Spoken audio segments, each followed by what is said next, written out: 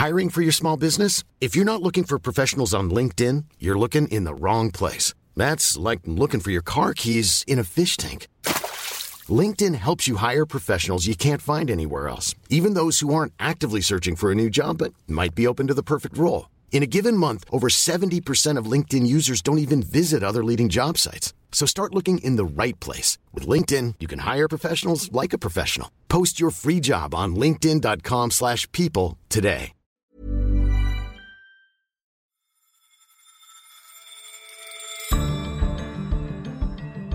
A new economic era is dawning in China, a potent mix of autocracy, technology, and dynamism. The West may not like it, but it shouldn't underestimate it.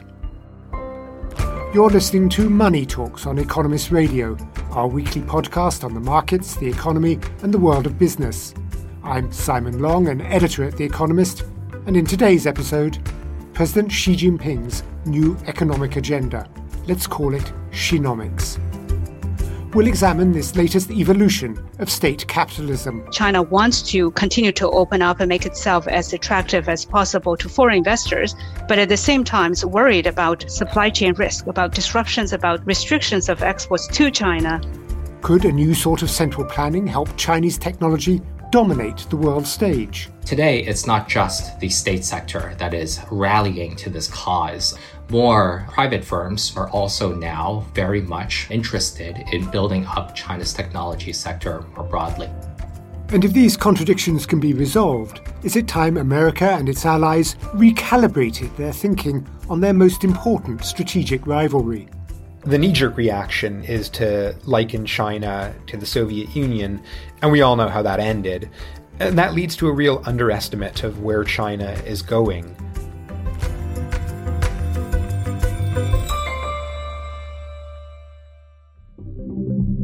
For much of the world, a post-pandemic recovery feels like a distant dream. Unless, of course, you're in China. Not only is its economy growing, it's nearly returned to its pre-COVID pace. Data published on Monday, October the 19th, showed that GDP in the third quarter grew by 4.9% year-on-year. Of course, this remarkable growth rests on the country's apparent success in almost entirely stamping out the virus. But a closer look also reveals a quieter transformation that's been happening at the heart of the Chinese economy. Our Asia economics editor, Simon Rabinovich, is in Shanghai. Hello, Simon. Hi, Simon. I'm talking to you from London, where we've just been moved into what's called Tier 2, a higher risk category of pandemic restrictions. I'm in the Economist office, where perhaps 300 people normally work, and there's just a handful of people here. We're no longer allowed to mingle indoors. The streets are decidedly quiet. Don't sugar the pill. Tell us what it's like where you are. I mean, for lack of a better word, it basically feels normal. Schools are fully open. Restaurants and bars are crowded. I was at a movie last week and it was sold out shoulder to shoulder. You still have thermal cameras at the entrance to every buildings. Masks are required for going on the subways. But apart from that, you'd almost forget that there was a global pandemic raging outside of China. Okay, enough. So these data, are they more or less what you and other analysts expected? And are they reliable? There's always question marks over how much to believe Chinese GDP statistics. So in a short-term sense, the data were basically in line with expectations in that you've got lots of data that lead into the quarterly data, monthly data, even some weekly data. And so people basically homed in on roughly 5% year-on-year growth as the expectation. Is it believable? I mean, you're obviously right that there's been lots of skepticism, rightly so, about Chinese data over the years. There's a variety of kind of channel checks of different indicators that people look at. The general view of non-official economists is that there has indeed been a very strong rebound and the real growth number is basically in line with what they've declared there. And the virus really has been controlled domestically. And underlying these headline numbers, I mean, how do you rate the general current strength and resilience of the Chinese economy?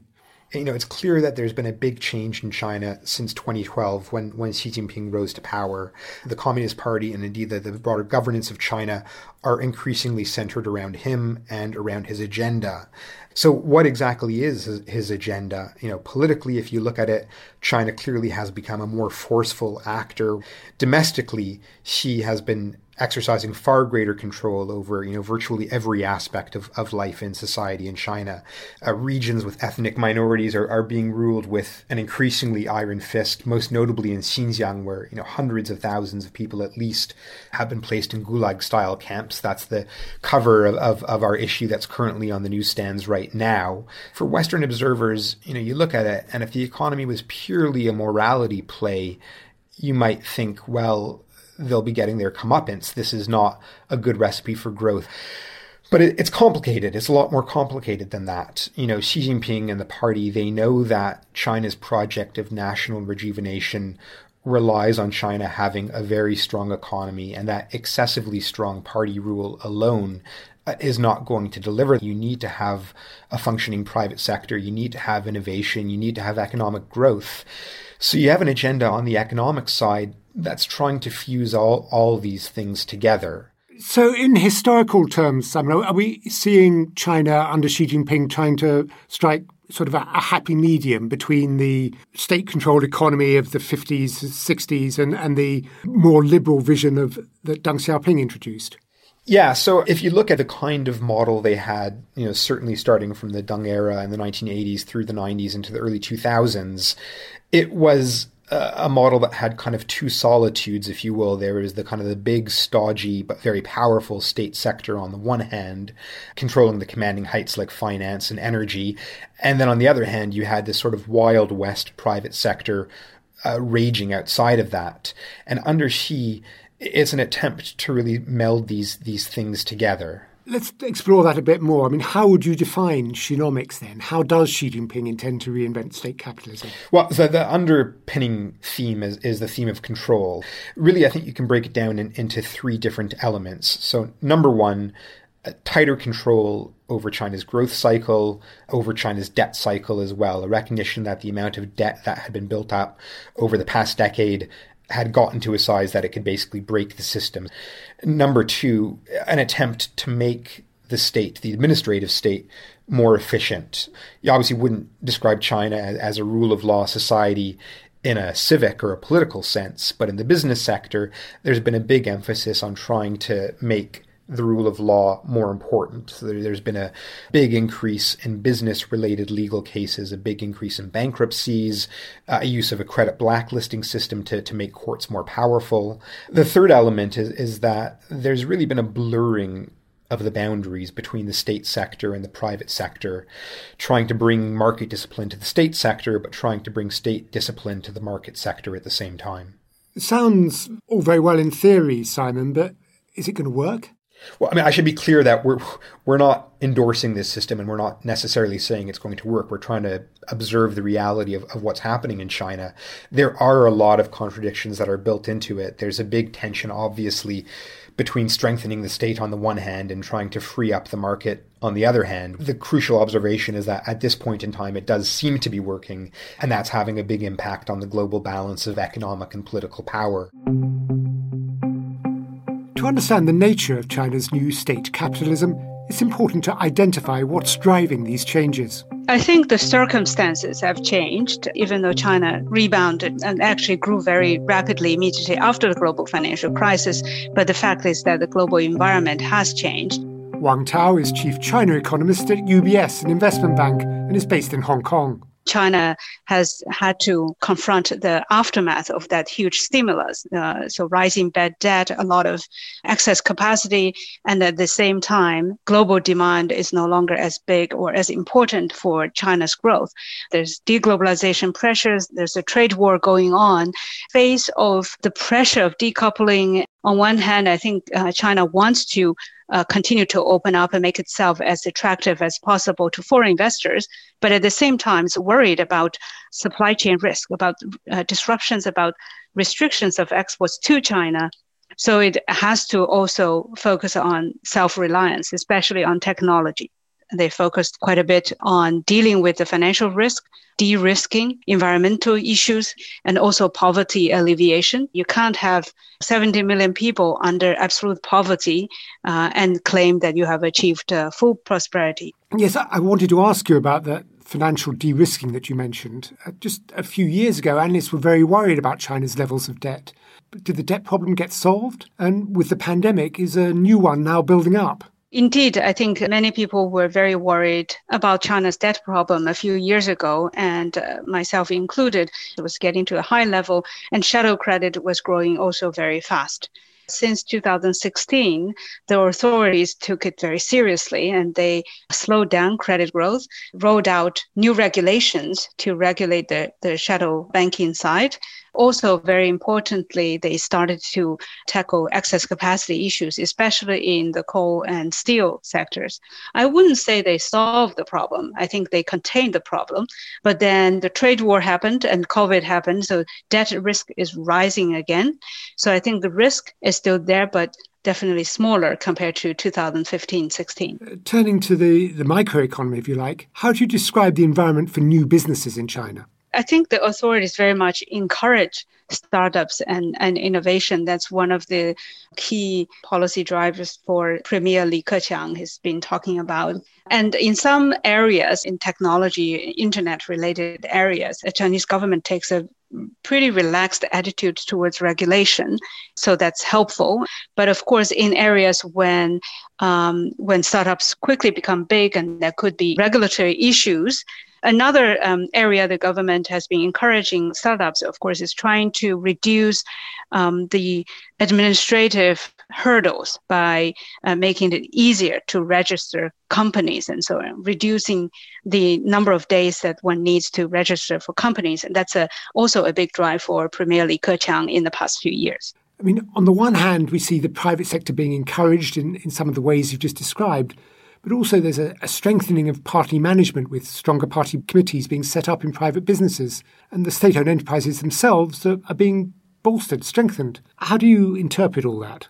Well, yeah, so there's definitely some tension there with the authorities encouraging the development of the private sector. At the same time, there's also an emphasis of party control.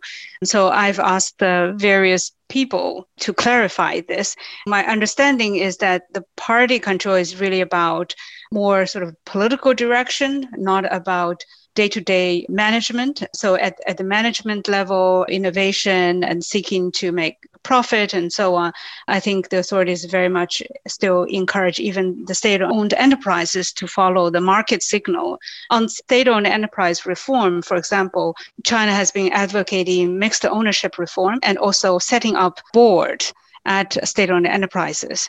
That may not seem very much if the ownership is not changed, but I think in practice, that may also still bring some improvement because it would turn from whatever one person says goes to at least you need maybe 10, 12 people agreeing. It's really about how do we improve efficiency, how do we reduce waste, more aligning to market signals and so on, rather than the traditional major ownership change that people are familiar with.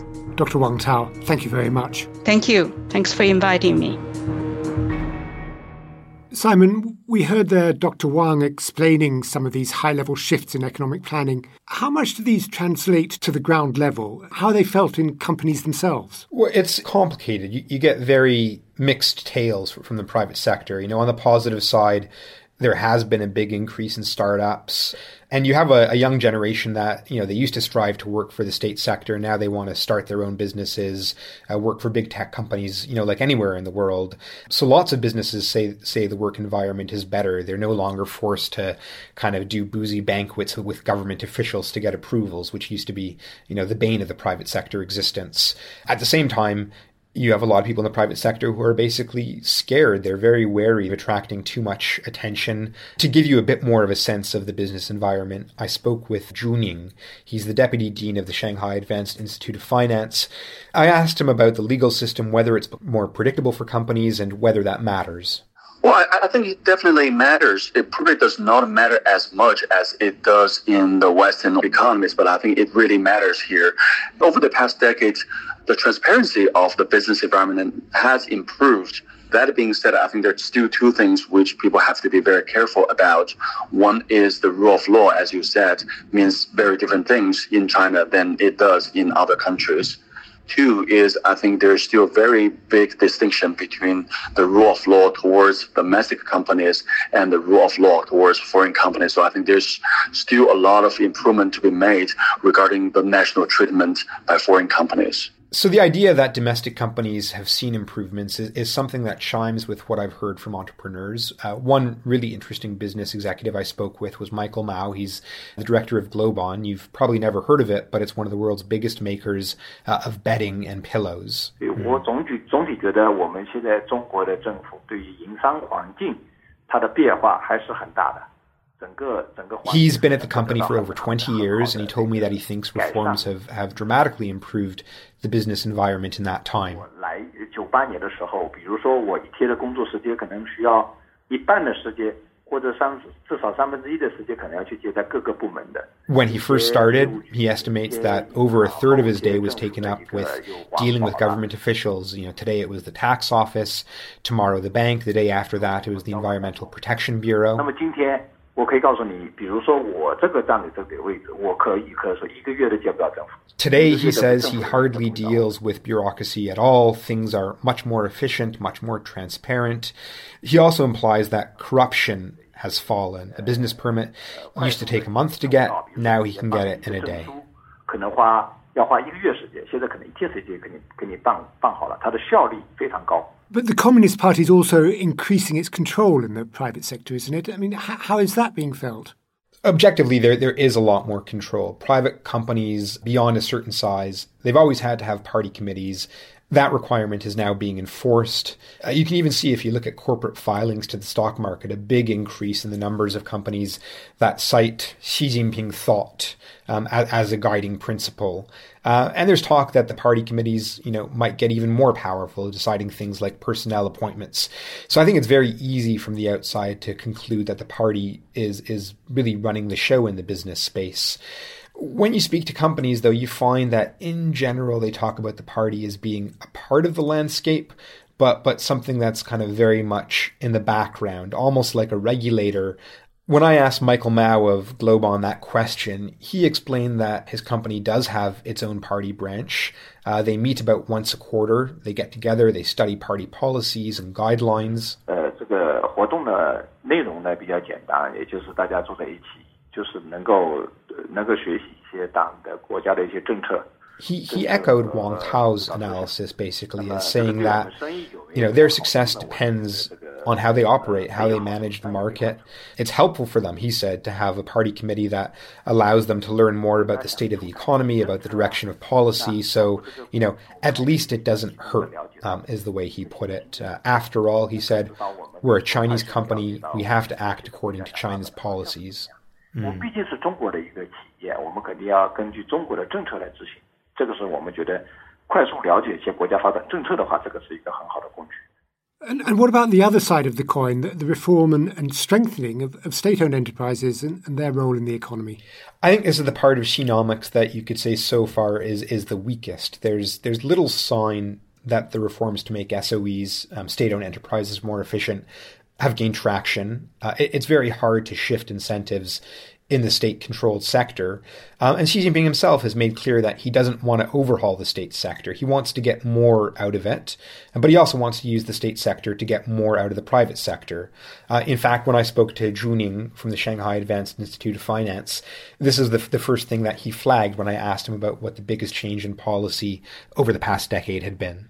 The SOEs have been becoming very aggressive in entering some of the more liberal, the more innovation industry, which was dominated by private enterprises. So I think through that channel, the SOEs have become more competitive or more rewarding financially over the past few years. That being said, I think from a macroeconomy perspective, whether this movement could stifle or crowd out some of the otherwise innovative activities by private enterprises, I think that remains to be seen. Coming up, is Xi Jinping's new economic agenda paying off where it counts most? At the cutting edge of technological innovation, on the front line of a trade war. Hey, I'm Ryan Reynolds. Recently, I asked Mint Mobile's legal team if big wireless companies are allowed to raise prices due to inflation. They said yes. And then when I asked if raising prices technically violates those onerous 2-year contracts, they said, "What the f*** are you talking about, you insane Hollywood ass?" So to recap, we're cutting the price of Mint Unlimited from $30 a month to just $15 a month. Give it a try at mintmobile.com/switch. $45 up front for 3 months plus taxes and fees. Promo rate for new customers for limited time. Unlimited more than 40 gigabytes per month. Slows full terms at mintmobile.com.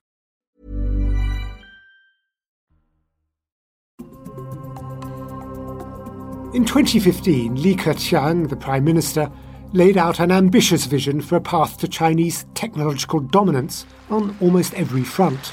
大力改造提升传统产业，深入实施中国制造2025，加快大数据、云计算、物联网应用。 Made in China 2025 listed 10 sectors, from aerospace to semiconductors, where Chinese manufacturing would be supercharged. It was anything but focused. But the ambition of the plan, combined with fear of China's industrial policy prowess and what was seen as habitual spying, prompted America to react. And this has helped Mr. Xi further shape the country's industrial priorities. Today, it's not just the state sector that is rallying to this cause of trying to really improve China's technology capabilities. More private firms, more high-tech firms are also now very much involved and interested in building up China's technology sector more broadly. Dan Wong is a technology analyst with Gavekal Dragonomics, a research firm based in Beijing. Take the example of Huawei. Now, there's quite a lot of debate about whether Huawei is, in fact, a private firm. We don't need to get into that here, but I think we can acknowledge that it is a leading Chinese firm in technologies. So if you take a look at your smartphone, it has about 1,500 different discrete hardware components inside. If you take away any single one of these components, you don't really have a smartphone anymore. It's much more of a paperweight. And so there are a set of these stranglehold technologies, or 卡脖子技术, that the Chinese government has identified, that it is very fussed about, that these firms themselves are very concerned about.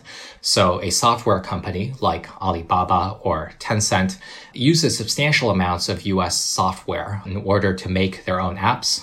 And across the board, many Chinese firms are asking, can we depend on American supply? And if not, how do we cultivate non-American sources that include sources from Europe, that include sources from Japan, but best of all, it includes sources from China, which are the most politically reliable, which cannot get pulled out from under us totally unexpectedly. To follow on from that, though, are there areas in which China is breaking the stranglehold? I mean, I'm thinking of semiconductors in particular. Yangtze Memory Technologies, YMTC, has said that it can make memory chips as technologically advanced as anything Samsung can offer. So is China getting there in some areas? Well, I think the country is certainly getting there in many broad areas, but it is getting there over a very long time span. So about 10 years ago, not to say anything like 20 years ago, everybody thought that China was only a place good for certain types of low-end manufacturing, not anything more sophisticated. More recently, China, I think, is a very credible producer of certain high-end technologies that include, let's say, high-speed rail. It is now pretty good at producing things like wind turbines and solar panels. It is very good at making smartphones that people in developing countries really want to buy. So Chinese brands make up around half of the smartphones sold in the world. 2 years ago, an academic found that the share of Chinese value added in an iPhone 10 has increased from 4% in 2008, the first iPhone, to 25%. And that's a much higher value phone. So that has represented a fairly substantial increase in Chinese domestic capabilities to make fairly high-end components. And so I think that's the story. China can do it, but it is not something that China can figure out in something like 2 months or even 2 years. And that leads to a question, Dan, which is about the relationship between the party and the state and the private sector. That we're seeing, on the one hand, a lot of talk of strengthening state-owned enterprises, and yet also talk about how a vibrant private sector is critically important for the economy. There seems a tension, a contradiction there. Well, I live in Beijing and, therefore I see quite a lot of self-professed Marxists. To Marxists, nothing is more wonderful than a contradiction. There is at least a division of labor between the state sector and the private sector in which the state sees the state sector as agents of policy. So, for example, China Mobile is a state company, but looks pretty competent in delivering 4G and 5G services around the country. It has a mandate to invest a lot more in these things so that other firms can make use of these technologies. That's sort of the enigma and the contradictory nature of the system. I suppose one way that the West likes to comfort itself is with the idea that you can't mandate innovation. But what you're suggesting seems to be that actually the system is working in producing competitive, innovative products. That's a long debated question. And, historically, I would point to something like Prussia, which was highly autocratic in the late 19th century, but also invented the model of our modern research university and had these stunning successes in the chemicals industry. And so I think empirically, we can say that China has generated a few very promising consumer internet companies, namely Alibaba, Tencent, and ByteDance. It has created a leading consumer brand in smartphones, namely Huawei, that is also leading on 5G technologies. All of that is happening in an autocratic system. So actually, there is quite a lot going on here that is pretty interesting. Dan Wong, thank you very much. Thank you so much, Simon. Simon, what do you make of Dan Wong's likening China today to Prussia in the late 19th century? Do you agree that the current model has the capacity to foster the level of innovation it needs over the long term? I think the Prussian comparison is fascinating because the knee-jerk reaction is to liken China to the Soviet Union, and we all know how that ended. And that leads to a real underestimate of where China is going. China long ago solved, basic problems of scarcity. Consumer choice that you see is absolutely bewildering. The state is much more efficient and it's much more intertwined with the Western economy than the Soviet Union ever was. To take Dan's points on board, you look at the private sector and it really has actually continued to boom under Xi Jinping. The 10 biggest non-state companies in China under Xi's rule have added roughly $2 trillion to their market capitalization. It is a very complex picture, and certainly there is a lot of innovation that's taking place. I can see that Prussia might be a more attractive model than the Soviet Union, but one should remember, I suppose, that its rise did end in the First World War, which might be one answer to the next question I wanted to ask you, which is, why does it matter so much that the West does understand how the Chinese economy is being remade? The geopolitical consequences, as you just laid out, are obviously reason number one. I mean, outsiders, they tend to swing between two extremes. On the one hand, you have a view with a very long heritage, if you will, that is all a house of cards. It's going to collapse. I think many in the Trump administration are convinced that China's steroidal state capitalism is weaker than it looks. The other extreme that some go to is, they extrapolate out from China's current growth rates and they think it's all conquering, it's bent on world domination.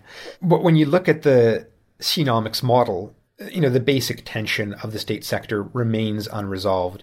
National duty, doing things for the state, for the glory of China, matters more than ever. And the question about, when China gets close to the technological frontier, when tech innovation is no longer so much about looking at the templates of other countries, but really kind of trying to break out of the box and do things that are profoundly original, whether this state-guided model is going to be up to the task of that. So do you have a prescription, Simon, for how America and its allies should engage with and respond to this new form of state capitalism? I think the West needs to focus on trying to set up kind of new stable rules for commercial engagement with China. Tougher reviews of Chinese investments, making sure that state-backed companies don't just come in and snap up your crown jewels. America clearly has already gone that direction. Europe is moving there, but is moving quite slowly in that direction. Tougher new rules for trade as well. The Trans-Pacific Partnership, the TPP, is still alive, has been kept alive in large part by Japan, actually. It would be great if Biden is elected to see America trying to get back into TPP, trying to set up new rules for global trade that deal with the kind of system that China has developed. The second point I think, is that the hasty rush to decoupling is damaging. It doesn't work. I think it is sensible for other economies to try to diversify away from China, but it's got to be done incrementally over time, basically trying to establish a little bit more space between the Western system and the Chinese system. These are systems that are grounded in fundamentally different value judgments about economics, about politics, about matters big and small. I think it's a question of trying to find a way to coexist with the very strong economy that exists today and that will exist into the future. Simon Rabinovich, thank you. Thank you, Simon. My pleasure. And thank you for listening to Money Talks. To read Simon's briefing about how Xi Jinping is remaking the Chinese economy, go to economist.com. And I'd also urge you to read this week's cover package, which unveils new information about the persecution of China's 12 million strong Uyghur minority. These abuses highlight a global crisis in human rights. It really is extraordinary reporting and worthy of your attention. If you're not yet a subscriber, there's a special offer for listeners at economist.com/podcast offer, and the link is in the episode notes on your podcast app. Thank you for listening to Money Talks. I'm Simon Long, and in London, this is The Economist.